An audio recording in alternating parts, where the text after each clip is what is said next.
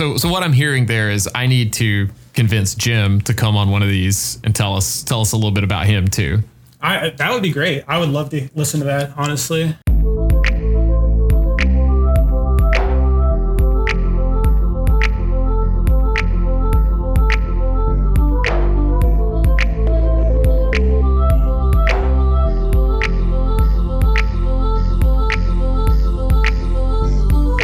Hello and welcome to the Spoiler Log and a link to the Past Randomizer podcast. I'm your host, Dante, and I guess I convinced him. Today we do have Jim, and I hope you guys are going to enjoy listening to this. Jim has been one of the titans of the community for quite some time now. Very good runner, pretty soft-spoken about most things. Does enjoy memeing just a bit. You'll see that a bit in this episode. And I don't want to take up too much extra time. I spoke a lot last week. We're going to keep it simple this week. Let's talk to Jim.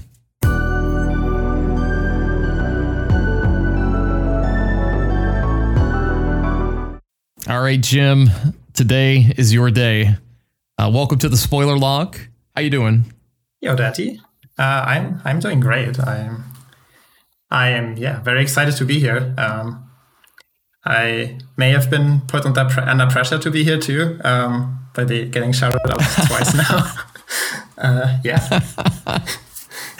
I'm super excited for you to be here.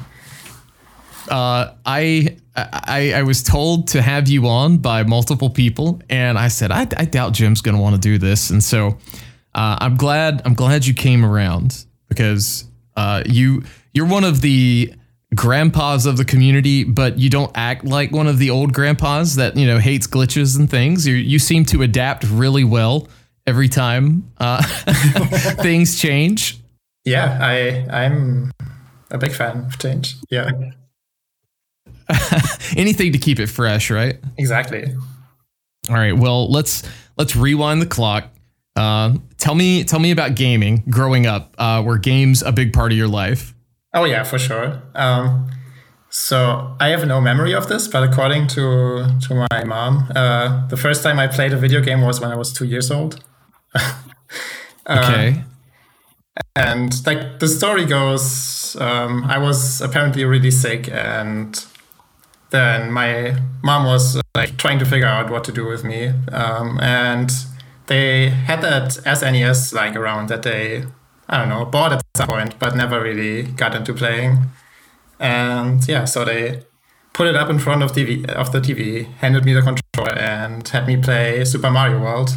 And well, I have no recollection how that went. I assume I just pressed random buttons and was happy because like Mario was running around. But sure, with me being 2 years old, I'm not sure I got any amount of far. I mean, that's kind of, that's all, fine and all, because, a 2-year-old's not expected to, be like a Barbarious king as far as Mario World skills go. Yeah, so and then when I was 3 years old, I played Kaiser for the first time, and no, just kidding. Oh, perfect. I love it. That explains your prowess in gaming. Yeah, surely. But yeah, I do recall playing Super Mario World a crap ton. I think before I got my N64, it was actually the only SNES game I had. But I got my N64 relatively soon after I started, like, let's call it being a conscious human, whenever I got old enough to actually actively play video games. And growing up, as a kid, I was mostly just like playing Mario games. So I got Mario 64 for my N64. And I played that a crap ton too. And let's see, what else did I play? Oh yeah, Paper Mario. That was probably my most played N64 game. I just love that game to bits. Yeah, a lot of people really love that one. It's a classic for sure. Yeah, it's so good, and it still holds up to this day, where other N64 games might not so much. Looking at the Zeldas, for example. Sure. But yeah, maybe interestingly enough, considering we're like in a Zelda gaming community, I never actually played any of the N64 Zeldas on my N64 at least. The first Zelda I played was actually on the GameCube, Wind Waker. Okay. And yeah, until then I wasn't even like aware of that series because I don't know. I guess I was like young enough that I just wasn't really informed about games, and it was mostly just me like going to the store. I think it was usually a second or like a used game store that my parents took me to, and just like picking random games. But yeah, starting with the GameCube, I was like old enough that I like paid more attention what game is what, I guess. And yeah, sure. Yeah, so I started out on, of course, with Mario Sunshine on GameCube, because that's how I start all my consoles. And eventually I bought Wind Waker, and that one I loved. I guess it was like the first like action adventure type game I ever played, because till then it was mostly RPGs with like Paper Mario or jump and runs with the Mario games. Banjo-Kazooie I played too on the N64. But yeah, that one was special. Like Wind Waker was special to me because, for the first time I had like to do it with a sword, and I was beating up people with it. And I've noticed a trend with people, and it seems to be like whatever their first Zelda game was, it always leaves like this like lasting impression on them, and they take that memory with them forever. Yours being, I guess, Wind Waker in this case, and, Link to the Past for me. And, I know some people even say Ocarina of Time, even though we all know that one doesn't hold up well. But yeah, so tell me your experience with Wind Waker. I guess like, you said you had the sword, you were beating people up. Is that something that was appealing to you, like the combat aspect, or was it just kind of that exploration feeling? I'm pretty sure it's both, actually. Like actually fighting things, I think that's really exciting in general. A lot of the games I play nowadays still are like third person. You have like usually a melee weapon, and you fight enemies with it, and that's just really the kind of game I probably prefer the most to this day. But yeah, the exploration aspect was definitely also part of what I really enjoyed. Like the world was huge. You were sailing across the ocean, and then whenever you found an island, it was just exciting to see what it has to offer. And of course, since it's a Zelda game, the dungeons were awesome too. And then whenever you found an item, it's just like, oh man, I can do this thing now. And it's just, yeah, tons of fun. Yeah, you always get that little bit of like a sense of accomplishment. Like Zelda does a good job. The series itself does a good job of kind of, making you feel rewarded for the efforts you put in, especially like if a boss is too hard and you have to constantly grind and die, and eventually you beat it. So I'm going to ask this too. Since you like Wind Waker, did you play the remake on the Wii U at all? Or did you just only play the GameCube one? I only played the GameCube one. I never got a Wii U because it just never appealed with the games it had to offer, I guess.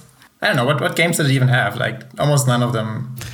Like, most of the good ones are remakes, right? Like, yeah.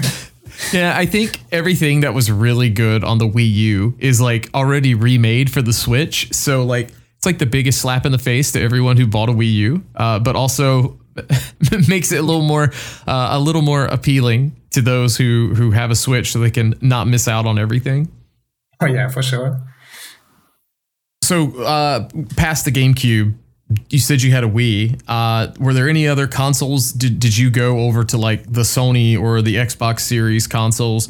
PC gaming, was that something growing up you experienced as well? Yeah, I did eventually.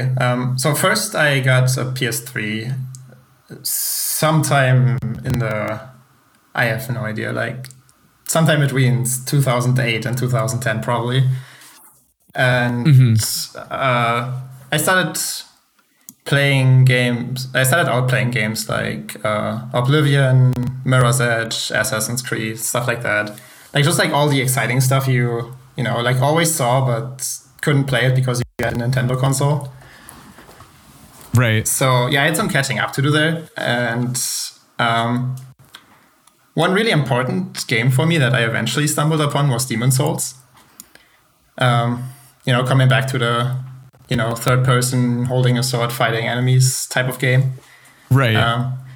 But I found this on like some random German gaming site where I usually just went to like find like tips and cheats for games. Kind of like GameFAQs maybe, just like the German version.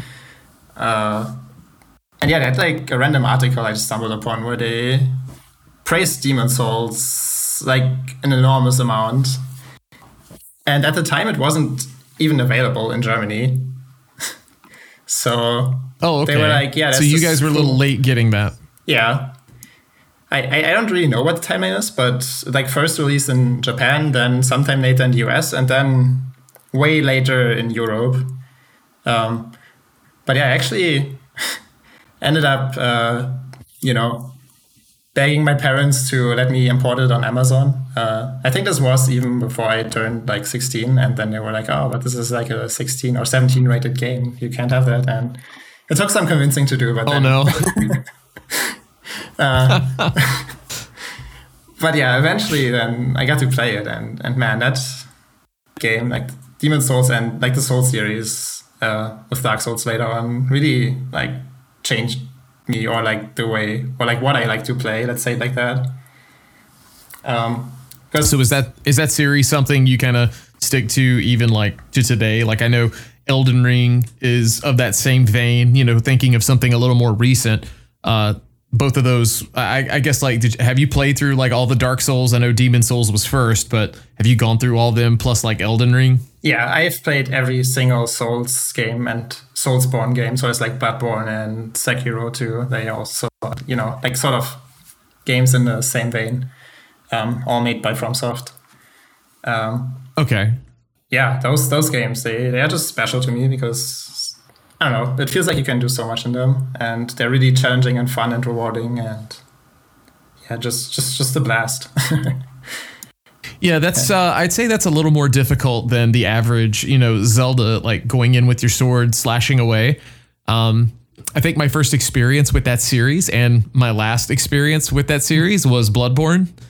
And as punishing as the boss fights were, I was like, this is not for me. Yeah, it's so hard. Yeah, definitely. It's just not everybody's cup of tea, and I fully respect that. But yeah, for me, I like whenever like the FromSoft announces a new Souls game, I just get really excited because I'll get to spend at least 100 hours, probably like closer to 200 plus, on a pretty much guaranteed very good game. So. Yeah, for sure. Yeah, the quality is always there. Like the difficulty's there, obviously, but the quality with those, like I've watched some of those on Twitch. There's hardly anything bad to say about them, except I think my best case argument is I just don't like them. But that's me. That's not the game. The game is objectively good, or all of them seem to be. Yeah, I can see that. Yeah, really cool is also like the exploration part of it. Also, like maybe tying in back to like the Wind Waker thing that we talked about earlier, where I love sailing from island to island. Obviously, it's not like a big ocean that you traverse, but there's just so many cool areas, and finding out how they like intertwine, and finding like a secret weapon in a random corner of a place and stuff like that. It's just super exciting to explore. Yeah, those are they're pretty big worlds, if I remember correctly. And there's just so many, there's like pitfalls along the way too. Am I right in that? At least that's how my experience was. Yeah, there's pitfalls in two senses. Like one, like the pitfalls that just randomly kill you, but also then like two random pitfalls that you fall into and then stumble in a completely new area that you might have missed otherwise. So okay. It's exciting in two senses, right? Yeah, for sure. So, you experience these with the PS3, or at least the start of these series with the PS3. Anything else on that PS3 that kind of stuck out for you, or was that kind of your gateway into, I guess like maybe modern PC gaming? Yeah, I think that was pretty much my gateway. At some point during the PS3 era, I guess, before the PS4 came out, I decided, I want a PC. PCs are cool. My friends have PCs, I want them too. Yeah, at some point I ended up buying a gaming PC, and I think like the first big game I remember playing on it was the Dark Souls PC version, after already playing the PS3 version like a year earlier. Okay. That's worth it. Hell yeah. Worth it to me. And what did I play?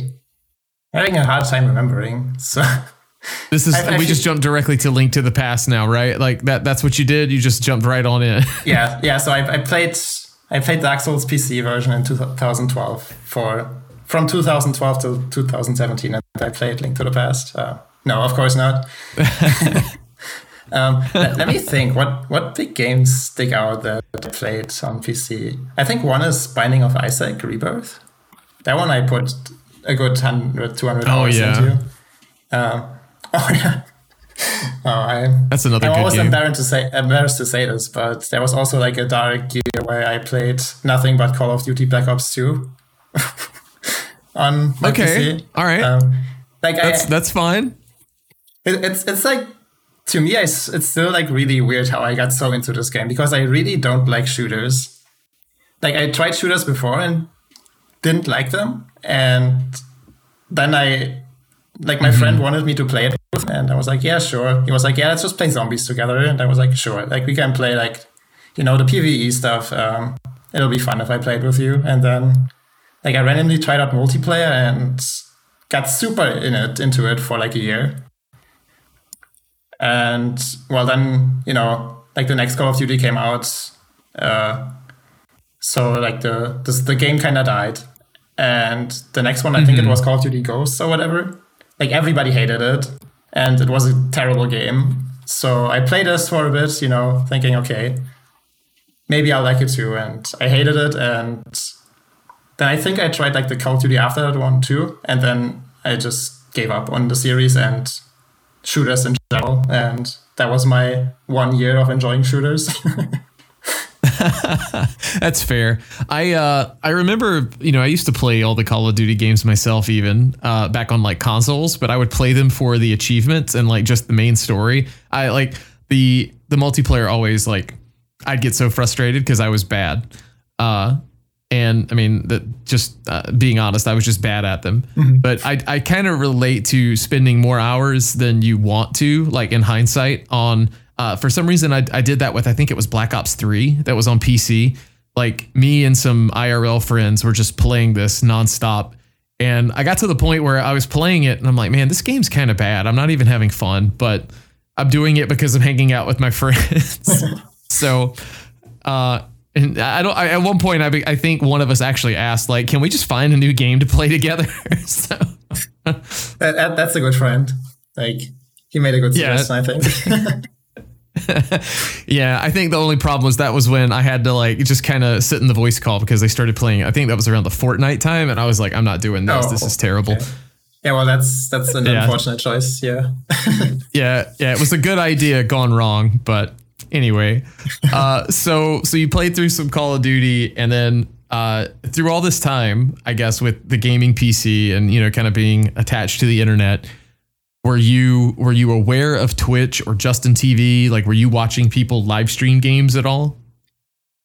So, yes, and I'm not exactly sure what the timeline of that looks like. So, I remember at some point stumbling onto the Twitch front page, and okay, there was a Wind Waker speedrun on. It was, back then they were still called Cosmoride playing. And that was the first time I'd ever like encountered a speedrun and, saw splits and stuff like that and thought, wow, that's awesome. It's so cool. I watched that.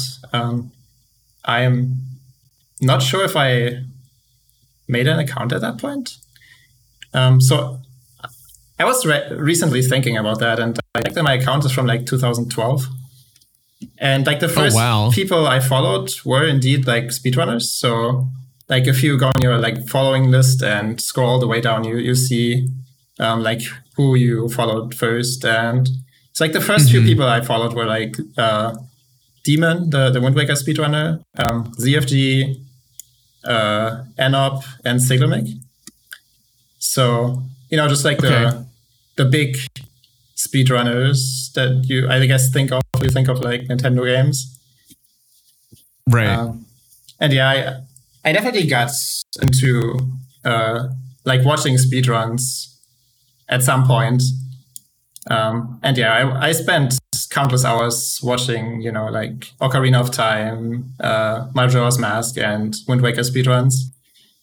And I had a blast with that. Now, the reason I'm saying I'm not sure which came first is because there was another like pretty big thing that got me into Twitch. And that's related to Dark Souls. So back when the Dark Souls PC version released, that was also around the time I got into like lurking like the GameFAQs boards.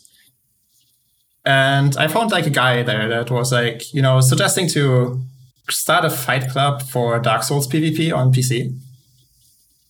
And I was like, yeah, I want that. That sounds fun. So I messaged the guy and we started playing a bunch and eventually also started becoming really good friends.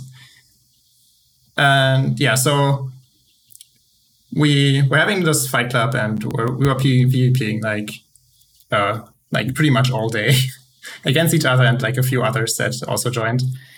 And I think overall I must have spent like close to 1,000 hours just on the PvP portion of the game. And eventually, that's that's a lot.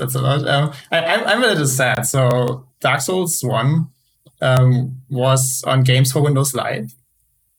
If you still remember that, it's like Steam, but extremely terrible. Right.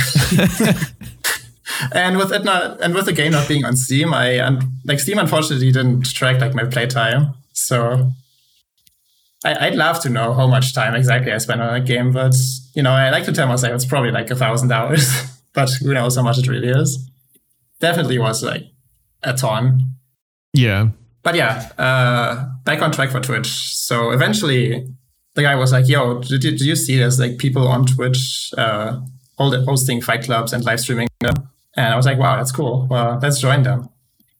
So in order to like follow these people and like chat in their chats, like I think that might have been when I ended up creating an account, but maybe that's not true. Maybe I also already created it to follow speedrunners, but at the latest at that point, I would have created my Twitch account and started, chatting in like these people that hold these fight clubs for Dark Souls, chat, like be in their chats and go into their fight clubs. And yeah, we had a blast there. So that friend of mine and I were pretty damn good at the PvP part of the game. And we were I imagine that being really hard.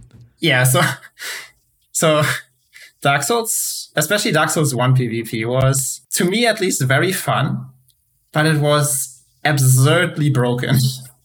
Like, just mechanically. Okay. Which is why, if you see people talk about, like, the older Souls PvP, like, a lot of them just absolutely hate it, because it's just so glitchy, absolutely destroyed by latency, and completely unintuitive to play well.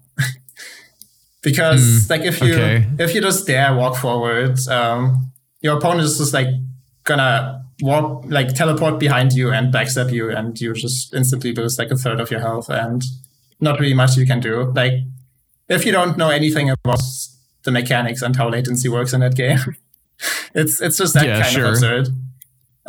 Or you dare to make an attack and suddenly he's behind you and backstabs you. And it's just stuff like that. But once you could tell it wasn't like high on their priority list as far as like having it be seamless on PC. For sure. And it's not only a PC thing. It's like even on console. Okay. It's just I don't know, like the engine, the servers, like a combination of those just made it unplayable if you try to have like a casual experience, let's say like that. Okay, sure. That makes sense. But like the cool thing is, like, once you learn how to abuse and also counterplay like the latency and like all the broken shit in that game. It just became so interesting. And I think that's what made it possible for me to spend so much time on that, because you could just improve so much, and the game itself was like the PvP itself was like basic, but then all these glitches and the latency handling made it so interesting and fun to improve. So yeah. Yeah. So it would be kind of like you're learning more so how the game and the game engine, and I guess in this case the servers as well, like how it handles everything, and then not only having to react to your opponent, but kind of planning ahead so you don't get caught up by like a latency problem. So I guess, is it safe to say with stuff like that you're thinking like 2 to 3 steps ahead like the entire time? Yeah, sort of. Yeah, you have to anticipate where both you and your opponent will be like 1 or 1.5 seconds in the future. Because if you like, there's latency of like, yeah, let's say like 1 to 1.5 seconds, and like let's say you make an attack and it hits on your screen, then your opponent usually takes damage. Okay. Like they actually scratch that, because if they dodge it on their screen, they don't take damage unless the latency is really bad. But what was really broken is, so does the Souls game have this mechanic called backstabs, where if you get behind your opponent, you both enter this animation where you stab your opponent in the back and deal a bunch of damage. So the thing that made it really silly with the latency is that like the backstab, like when you're behind your opponent, you press the attack button. Like the backstab animation is basically a 0 frame thing. Like the moment you press R1 to attack, you just backstab them. And like even if they like get out of the way on their screen, they still get sucked back into it. If you on your screen backstab them. So yeah, you basically had to figure out how to avoid that in order to not just get absolutely demolished. And basically the whole game just revolved around that. And then there were a bunch of other glitches that you had to abuse to, you know, stay safe or whatever. Interesting. Yeah. So yeah, I think you can see how that makes it absolutely miserable for like a new player that doesn't know what's going on, because they just like walk and then they're dead. There's nothing I can do. But so I wanna ask about these like I don't know, Fight Club type things. So like, were there a lot of people, like, this is the first time ever hearing of this. Like, I'm pretty sure I'd heard in passing that, you know, the Souls series had some PvP to it, but hearing it in detail like this is actually like brand new for me. So I'm probably going to get railed for even asking this, like from people who are like, I can't believe Dante didn't know that existed. But so like these Fight Clubs, are they like, did streamers like just have like completely open ones where anybody in the chat could just join? Like, are these like lobbies that you can join and get matched up 1v1? No, unfortunately, there's not really any support for that in the Souls games. It's basically you can put a thing down that's called a summon sign that you just place on the ground, and then it shows up in other players' worlds. And then the host can, you know, interact with it and summon you. And then generally in a Fight Club, they would summon 2 people and then they fight each other, and whoever wins gets to stay. And eventually, you know, at least in these Twitch Fight Clubs, whenever the host feels like, okay, you've had enough time, then the host starts fighting you, and either you win, then the host dies and the Fight Club gets reset, or, well, he kills you and then he can summon 2 new people. That's generally how it went down. Interesting. Yeah. That seems like a good way to farm, like, you know, people viewing you, I guess, like, you know, especially if you have any following at all. It's like, okay, I want to join this guy's, you know, Fight Club or whatever, or try to get in on it. Or especially if you think, you know, they think they're tough stuff and, you know, you're clearly better than them. Yeah, for sure. Especially like the PC community wasn't very big. And I guess on one hand, that means the people didn't get very many viewers, but also there just weren't that many streamers. So even if you were like a small streamer without following, you pretty quickly got, you know, like a couple tens of viewers probably. So yeah, you're probably right on that. So this is what brought you into, I guess, Twitch as far as like being there a lot. or at least that's what you were saying. It may be one of the two, speedruns or this. But so I guess bring me to like a little closer to the present. Where did you find out about A Link to the Past Rando? Considering I'm assuming you've had no experience with the vanilla game at this point, based off of, unless you went back and played it like on emulator. No, I actually never played it. Okay, I won't say never, but I never did a full playthrough of A Link to the Past before Rando. I have very vague memories of like a friend handing me the GBA when they, I guess, were playing GBA version of Link to the Past. And the mental image I have of that is like I was as a bunny on the pyramid. And I assume what that means is my friend couldn't figure out how to progress because they skipped the Moonfall in Hera.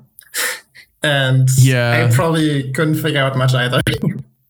but that's like the one little memory I have of vanilla Link to the Past during my youth or childhood.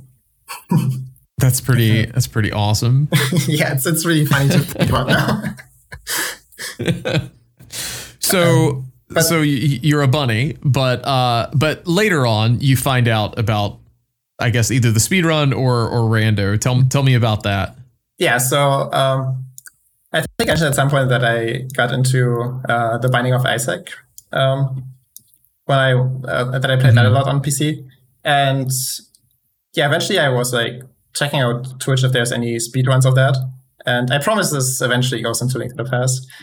But yeah, I was checking out Twitch to find Binding of Isaac speedruns, and eventually I found a speedrunner that I really liked called Problems IRL. Okay. And I just started watching him a ton. And like he was very good. He also held like the 7-character world record a few times. So he was like amongst the top at the time of Isaac speedrunning. Mm-hmm. And eventually he just wanted to try something else, and he told us in chat about how he found this game called A Link to the Past Randomizer on Speed Gaming, and that there's a tournament going on, which was the Spring 2017 tournament. And he thought it looked awesome, okay. So he wanted to try playing some seeds himself. And yeah, that's essentially how I found the game. I watched him play that, and I thought it was extremely interesting because that was the first time I'd ever seen a randomizer, and yeah, it just looked really fun. So I watched him play it for a while, and then at some point I was on vacation visiting my parents, and I didn't really have anything to do while I was at their house, and so I was like, okay, sure, you know what, guess I'll get an emulator, try this randomizer thing, and then within like, I don't know how long I was visiting, like probably like 2 weeks. Within those 2 weeks, I played like 20 seeds. And the moment I got back home, I started looking into how to, set up an SRL account, get into racing. And and from then on, just like played at least 2 seeds a day for a couple of months. Wow. Yeah, this was in like June 2017, I think. I think that's when I did my first race. So like ages ago. Let's see, June 18th. So did you have in 2017 is my first race on SRL. Oh wow, that's definitely pretty early on in Rando's life cycle. So I guess like you didn't have many resources to go on. You know, as far as like, I try to think back to like 2017, and that was before when I got in. And even when I got in, there weren't a whole lot of like new runner guides, aids, like, routing was still kind of new and exciting for people. It was kind of like who could full clear the most efficiently instead of, some of the things we see today. So I guess like for you back then, what did you do? Like, how did you approach the game to try to get better at each seed? Were you just kind of blindly playing them over and over and hoping stuff worked? Or were you seeing people like Problems IRL do like a specific trick, and then you would try to either ask how to do that or kind of copy it to maybe save some time? Like, I guess one example, like Ice Palace Bomb Jump, since you don't have the NMG experience at this point. So I think where I soaked up the most strats. Okay, so the basic strats I definitely learned from problems when because I just watched them a ton. So like most of the stuff that at least was easy to learn just from seeing, I definitely got from them. But at the same time, the spring 2017 tournament was going on, and I was watching every single match that I could make time for. Gotcha. Even then, even there, I always try to look out for new strats to learn and stuff like that. I was active, and by active I mean I was lurking a lot on like the main Discord, just trying to learn strats. And what I really enjoyed back then already was just learning all these super niche strats that you need like one every 50 seeds or maybe 100 seeds, because those I always found really exciting. So back then there weren't that many of those, I guess, just because less fishes were known. But like one thing I know, for example, that many people like just didn't know about back then was like water walking to get like Hylia Island without flippers. And back then, basically only like the Toads water walk was known. And I don't know, that's just one of those that sticks out to me, because like nobody knew or bothered knowing about that back then. And that's just the there was like no need to. Yeah, basically. Yeah, and now it's like it's almost like everybody knows that trick or knows how to pull it off or when to pull it off. Yeah, it feels like nowadays, like everybody just like knows like all the small strats. There's many people that know more than me too. But back then, like people, like myself included, I just didn't know anything about the game. It was kind of crazy. Like there were people that were really fast, but they basically just knew like the NMG speedrun, and then knew like a few, random strats. But most of the random specific rooms dated. I'm talking about like the big names back then, like Ashnab, Christos, ACMLM, and the gang. Probably if you went back now and watched their rando runs, like their rando specific strats probably were like pretty basic compared to like the NMG room strats. Right. Yeah, that would make sense. So you learned through the 2017 spring tournament. The timeline's always muddy for me as far as like trying to figure this out. So I know there was a fall tournament, but I also know there was an entrance tournament, and I'm assuming those were different things. I think they had to be, but so is the entrance tournament where you kind of jumped in to the tournament scene? Yeah, it's. I remember X saying pretty much the same thing when he was on your podcast like a few weeks back. But yeah, back then you like everybody was, or at least I too was like just trying to play whatever rando I could, and I wanted to really join a tournament. And well, then like the next tournament that was coming up was Azambai trying to get this entrance tournament going. So I was like, yeah, I'm in. Boy, was that a tournament! So we've heard. I guess tell me about your experience in that tournament.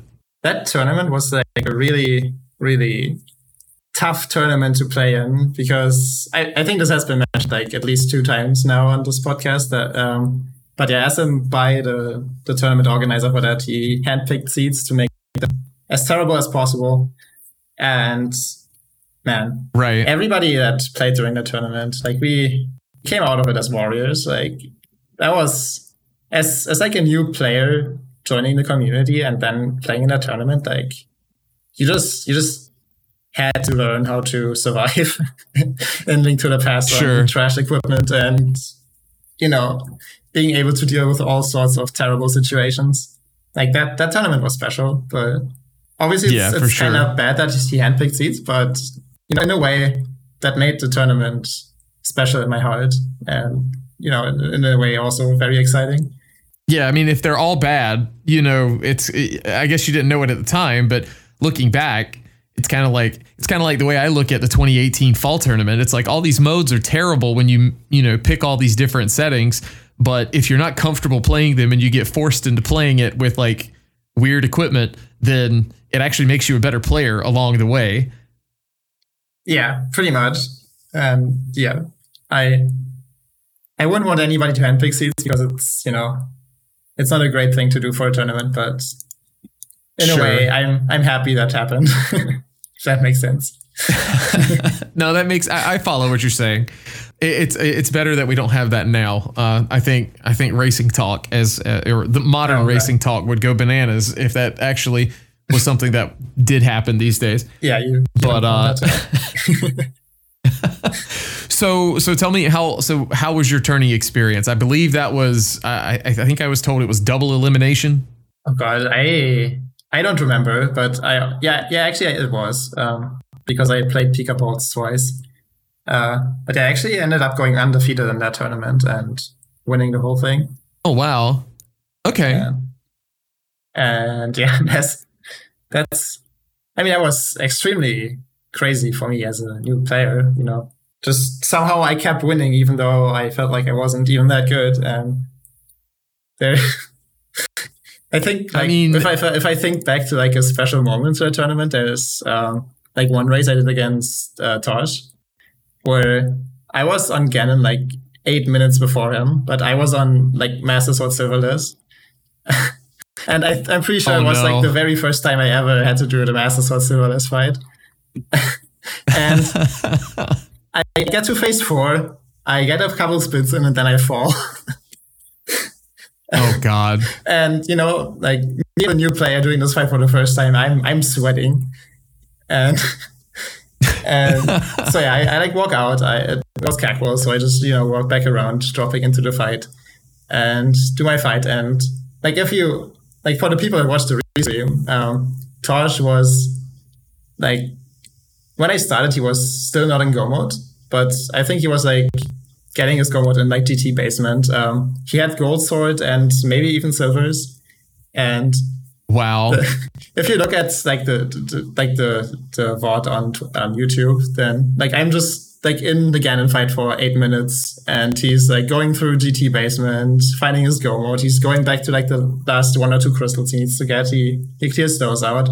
Then he finally goes to Ganon and ends up losing by like, I don't know, 10, 20, 30 seconds maybe. Oh my gosh. So it actually ended up being a close race. Yeah, it ended up being extremely close because I was just so shaky on Master Sword Ganon doing it for the first time ever. That's phenomenal.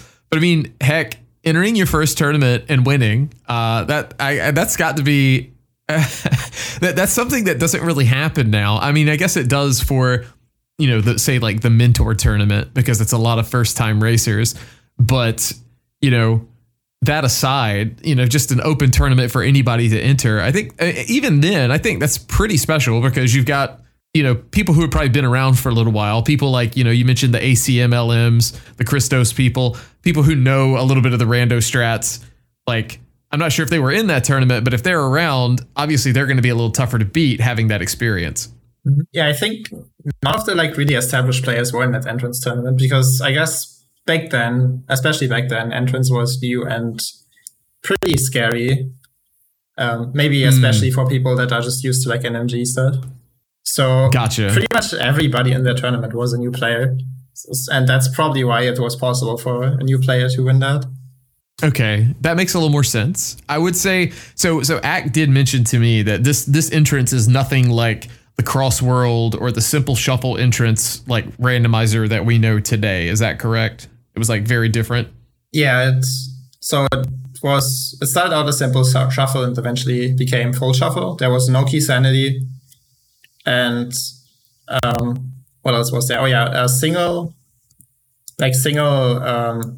entrance caves were only shuffled with single entrance caves. So like Sea House could only be shuffled with like chess game, but not with, like a dungeon or like Paradox Cave or whatever. Like those were a different pool of entrances, essentially. Okay, that makes sense.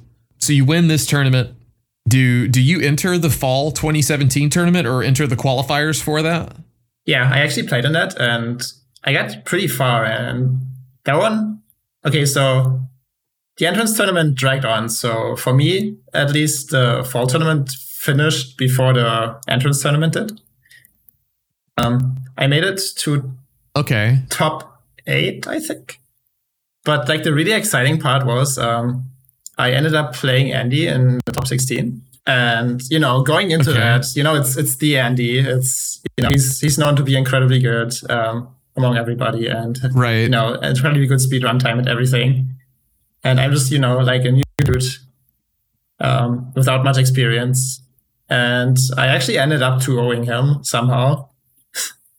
Wow. So okay. That was incredible for me. And yeah. And then I went on to face Amazing Ampharos and lost because both our seeds had something on Catfish. Oh no. So even in 2017, yes, you weren't checking Catfish. Even back then.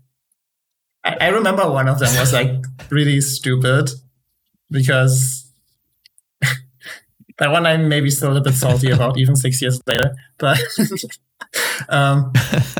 so like everything was in Light World except the hammer, which was on Catfish.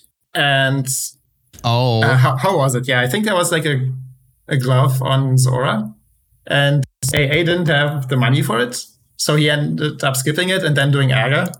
Which, it wasn't too quiet, but what was good for him was that, like eventually when he went back to get his turf, he ended up entering Dark World at Aga and just went to Catfish really early and got his Go Mode or almost Go Mode hammer from there. And yeah, I ended up last occasioning it. So wow. That's super unfortunate. Maybe still a little salty about that, but oh well, it's random. Yeah, for sure. And like, I mean, the reason I brought up, so even back then, like, for instance, I hate to rub salt in the wound, back when you were doing the qualifiers for this year's or the 2023 main tournament, like, I'm 99% sure you were like head and shoulders ahead of everybody in the live, what was it there? The MC Boss race, just blazing through it. But unfortunately, there's a Trinex in the way and in GT, and you're not going to Catfish. So no, yeah, the answer was on Catfish. Yeah. And so I didn't really enjoy the seed much anyway. Like I was actually considering forfeiting around the 1 hour mark, but exactly at that time I found the boots and I was like, okay, now I gotta finish it. And yeah, then, I got Trinex blocked in the client and looked around for like 10 minutes and somebody finished. I was like, okay, I don't ever want to play this mode again, so I guess I'm just forfeiting and not joining the main tourney. Well, I mean, at least you're doing what you want to do, like for you. You're not doing it because you feel like you've got to enter this tournament, like because everybody else is. So that's always like a good thing. Yeah, it's. But you do have a love for boots, and that's something, especially with the emote. The game's playable now. Pog. That's kind of been a staple that I've come to know Jim by. I think a lot of people have. One thing that kind of sticks out for me, I know you entered into you were in the 2018 512 Swiss, correct? Yes. Okay. And I believe I remember seeing your name in the fall tourney as well. But I know like later on, in some conversations that I had seen you in, it was kind of like, if we're not doing boot start, I'm probably not joining the main tournament. And I think that may have been later, like 2021 or either the 2019 one. Not 100% sure. But I know that I also say that because nowadays with ladder, if casual boots is firing up and Jim's awake, there's a good chance you're going to probably see Jim in the race, right? Pretty much, yeah. Yeah, so I think it happened during like the main tournament after the 512 Swiss, where they had us play 15 group races. Yeah, that's the fall one. Yeah, the fall one. During that time, like I played through groups and I think I had like a 14 record. At that point, my execution was already pretty good. So whenever I could, I would pick AD. And after playing those 15 races and full clearing most of those seeds, I was just burned out. And that's fair. So even though I had like a 41 record, I was like, I can't join the brackets. I just don't enjoy the game right now. And I think from then on, I just stopped playing, especially main tournaments, because they started having bad modes like inverted and I guess also make boss eventually and stuff like that. And I just really didn't like, or I guess I just realized that I like having fun with this game, and like even if it's a tournament I want to maybe technically join, if I have to play modes I don't enjoy, it's just not worth my time. So yeah, for sure. I just kind of took a step back. Back then, casual boots wasn't a thing, but I don't even know, what did I play back then? I guess I just didn't play that often, and when I did, I just played like random open or standards. Eventually Ambrosia came around, which was like pretending to be nicer on getting boots, but really, it just tells you where they are.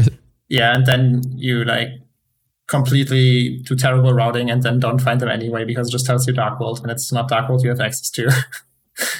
And like I swear that boot synth is actually the worst thing. Yeah, it really is, because it changes the way you play the entire game, at least in my experience. Plus, like, with the item always on the boss, it's kind of like, Skull Woods has the boots. Well, is it on the boss or is it? Yeah, exactly. It's always super unfortunate. So I kind of jumped around, but you said your execution was good, in that 2017 and then into 2018. You have played NMG a decent amount from what I recall. When did you decide really to kind of pick that up and, experience the game, vanilla style as far as the speed run? That was, I have no idea. That's gotta be around like 2018 at some point. I'm pretty sure I did at least like a few runs in 2018 just to like have an NMG time. And I don't know, maybe I got a sub 130 back then, or maybe I just stopped at like, I think I stopped at like 131 or 32. Like I just did like 4 or 5 runs maybe.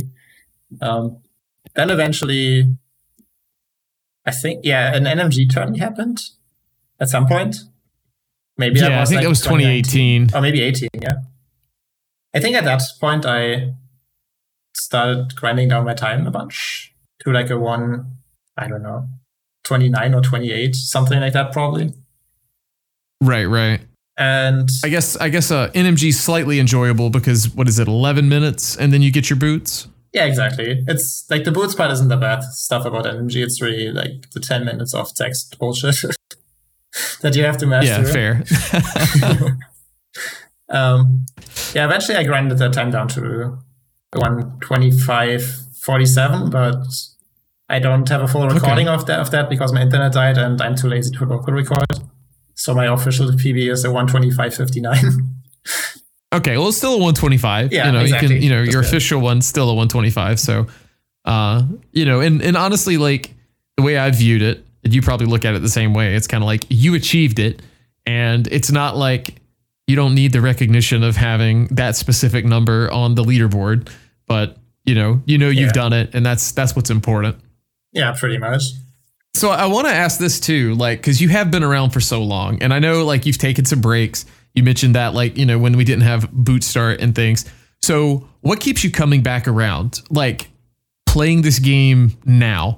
I guess, like, what makes it fun for you, considering we've been around Hyrule like a countless number of times as far as, the randomization. Is it the tech? Is it finding new tricks and new ways to experience the game, the gambles, or something completely unrelated?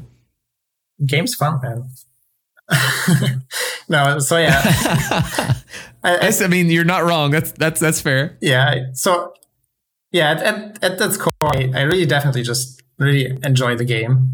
Like executing it is fun, assuming you have the boots, of course.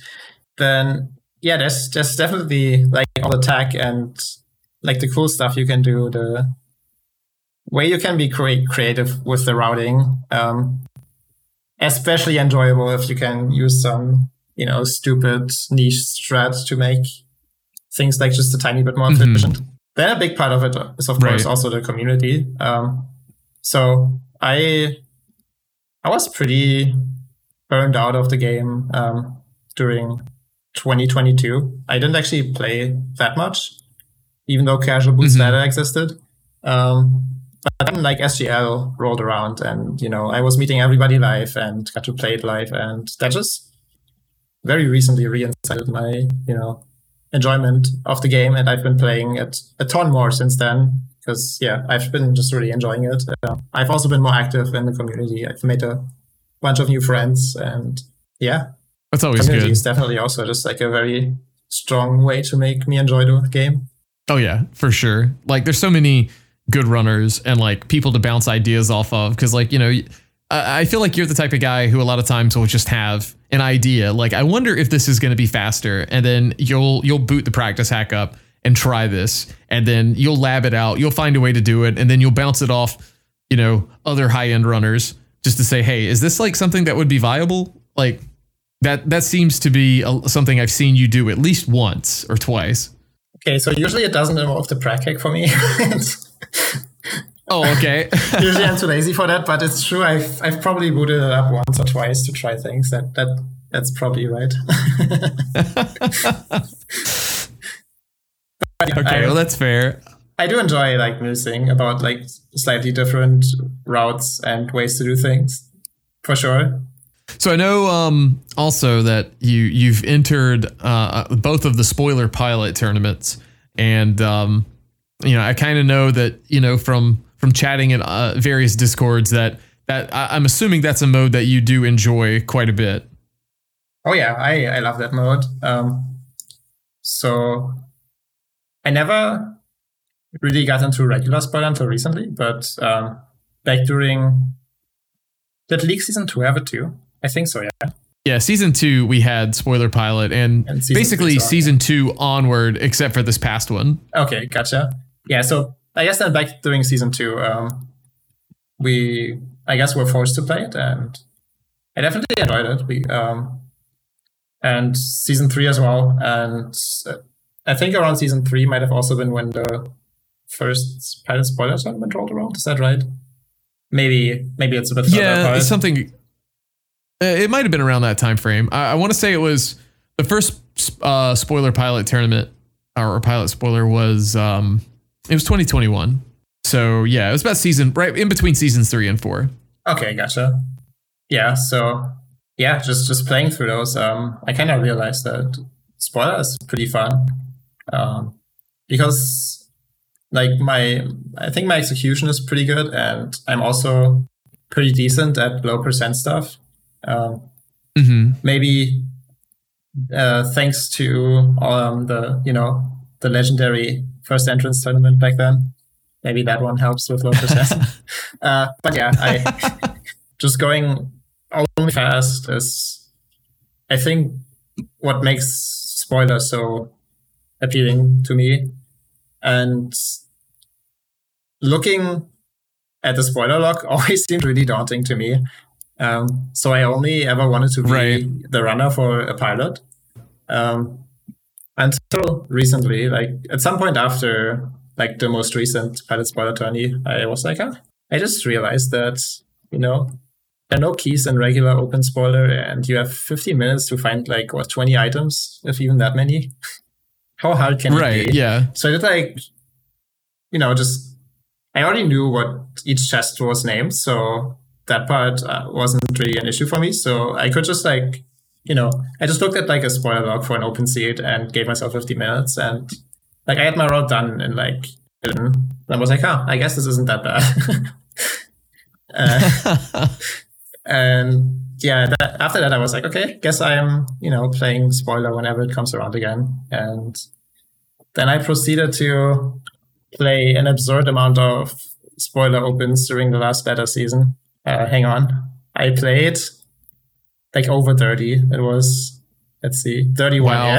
in one season. It's just, that's more. That's a lot. Yeah, I have no idea how I managed to play this many, but I know I squeezed some in at like midnight or like 6 a.m. because, they're so short. You can just squeeze them in. Yeah, for sure. I mean, it does make it a little easier.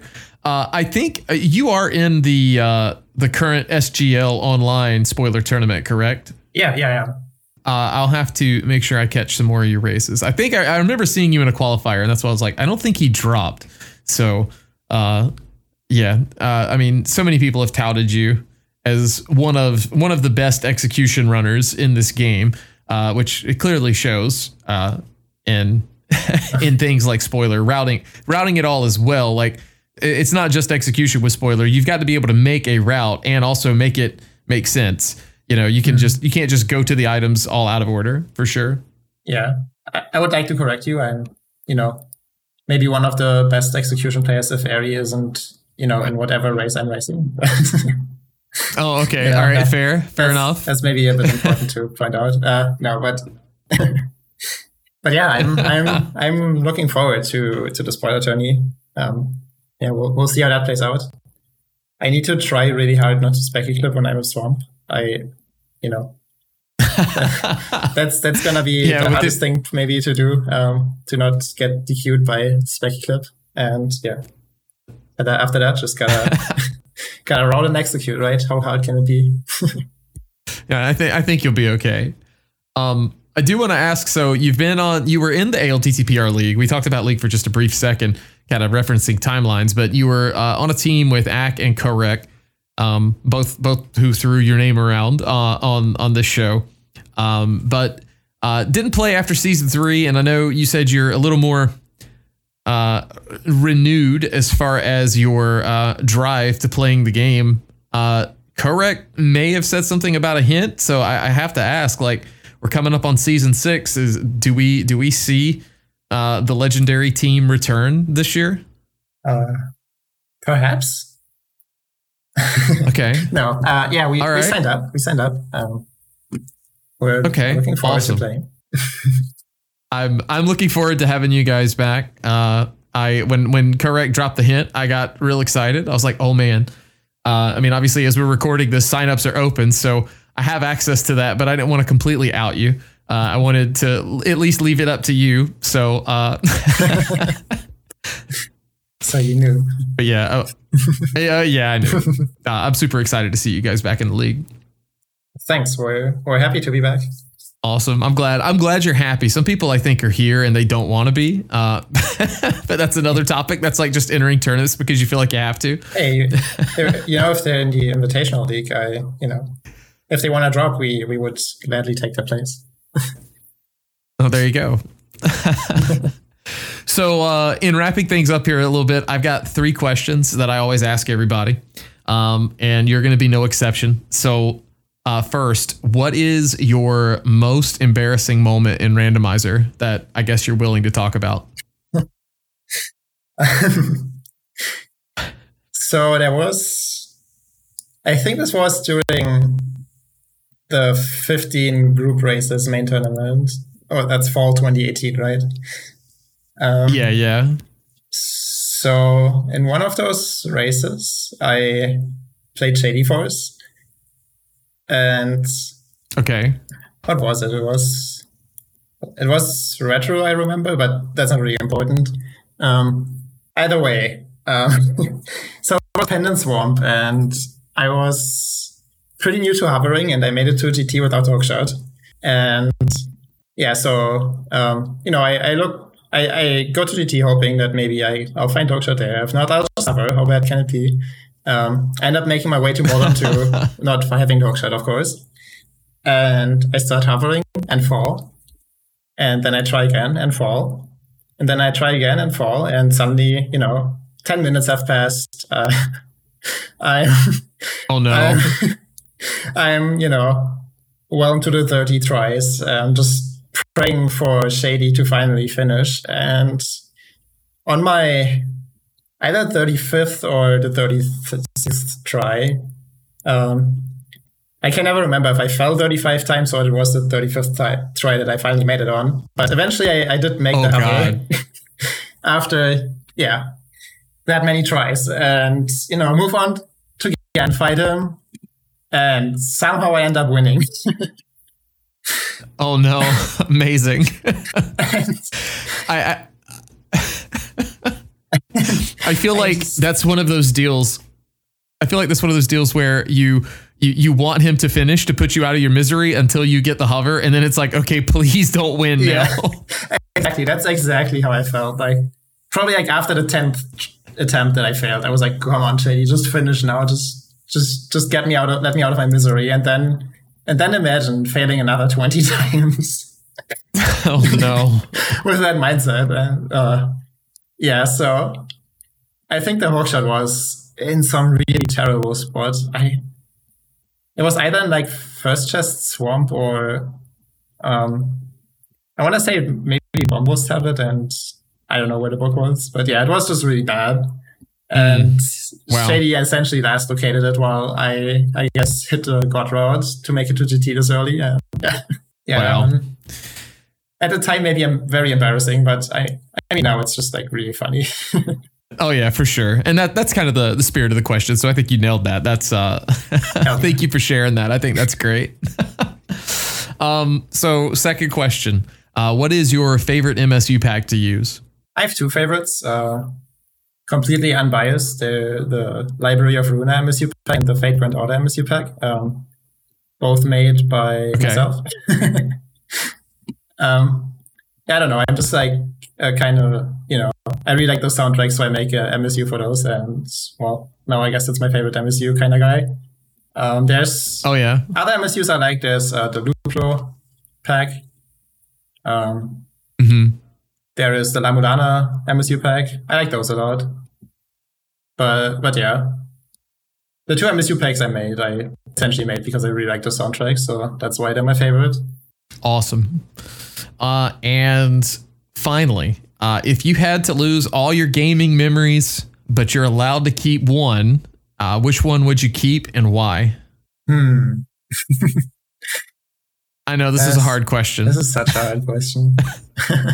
I mean, maybe that's a bit cliche, but I guess like as a gaming memory, it's like, finding the friends in this community. That was probably the most important for me.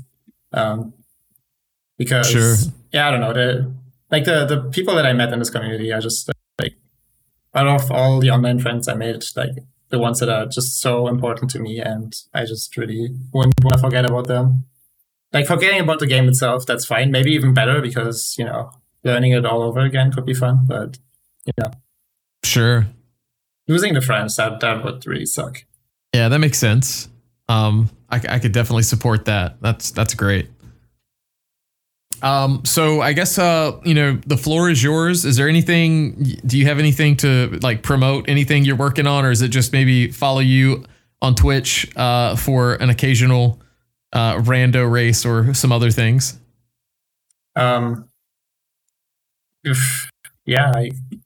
I guess come follow me if you want. You don't have to. I can forgive you. Not saying I will, but it's okay. I mean, you have a really good follower emote, so like following you is reward enough to get your GG emote. True. I would say. Yeah, I'm pretty proud of that one. Oh man. Yeah. Otherwise, follow Dante. He's a pretty cool runner. I hear he sometimes dances on stream too. So. Sometimes I might actually play a Zelda. Who knows? I think I did that recently, and I played 80 keys, and then I didn't want to play anymore because my boots were in tile room. Oh, see, that's your mistake. You have to start with boots. Yeah, the ladder that fired up though, it was like the timing. I was like, I'll play this, and you know how that goes. You get a little too over eager, and you play something you didn't really want to play, and then you pump forever. Oh yeah. So yeah, I've definitely never done that before. I don't know what you're talking about. Well, Jim, thanks so much for coming on, man. It was a pleasure to have you here, and I'm excited to share your story with everybody. Yeah, thank you for having me. I had a blast being here. Thanks for the invite. And this has been Jim on the Spoiler Log.